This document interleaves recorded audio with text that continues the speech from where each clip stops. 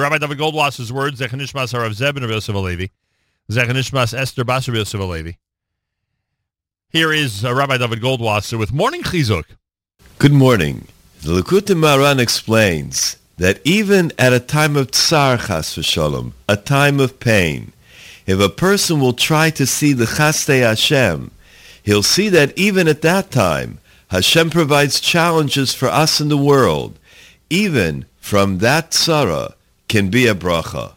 There's a great chizuk for a person that may be going through difficult times. Hashem really wants to send great brachos to him.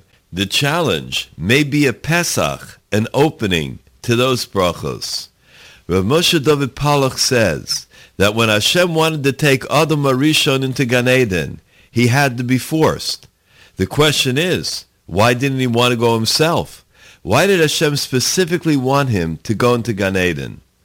Adam knew that specifically this world is filled with challenges, nisyanos, and that the malachim were not lacking anything in Shemayim. But it is the ratzon of Hashem, the will of Hashem, that a person should live through nature, go through the vicissitudes of life. For that reason, he didn't want to go into Gan Eden. But Hashem didn't want that. Hashem knew how difficult it is for people to be miskaber, to be able to overcome their inner instincts, the Yetzer Hara. Hashem wanted Adam to go into Gan Eden so he could see how good and sweet everything is, and then go into Olam Hazeh, where he would be able to fight and be miskaber to withstand all the challenges. There was a yeshiva bacher who was leading a double life. During the day, he was a serious learner. He spent the morning in yeshiva. He learned well. At night, however, he was a talented drummer and played in one of the major clubs in the city. One night, an agent approached him and presented him with a proposal that was difficult to turn down. He offered him a chance to try out for a popular band. It was the dream of a lifetime. He played his heart out. He won the contract, and he was the backup drummer for a famous star. It was the best thing that could ever happen to him. There was only one problem. The first night that he was scheduled to play was a Friday night, Leil Shabbos.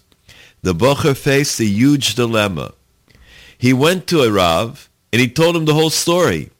The Rav listened, and then suggested he take out a piece of paper. He should write down on one side all the pros of playing on Shabbos. On the other side, he should write down the cons of playing on Shabbos. The bocher said that he needed some time to think about it and would return in a couple of days. When the boy returned to the Rav, he showed him the piece of paper.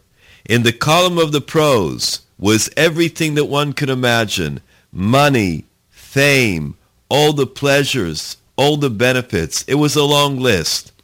In the column of cons, there was only one word written: eternity.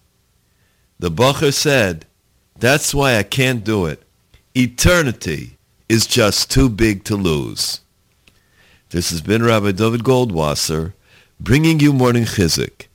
Have a nice day. JM in the AM on this Thursday. Good morning, everybody. Thanks for joining us.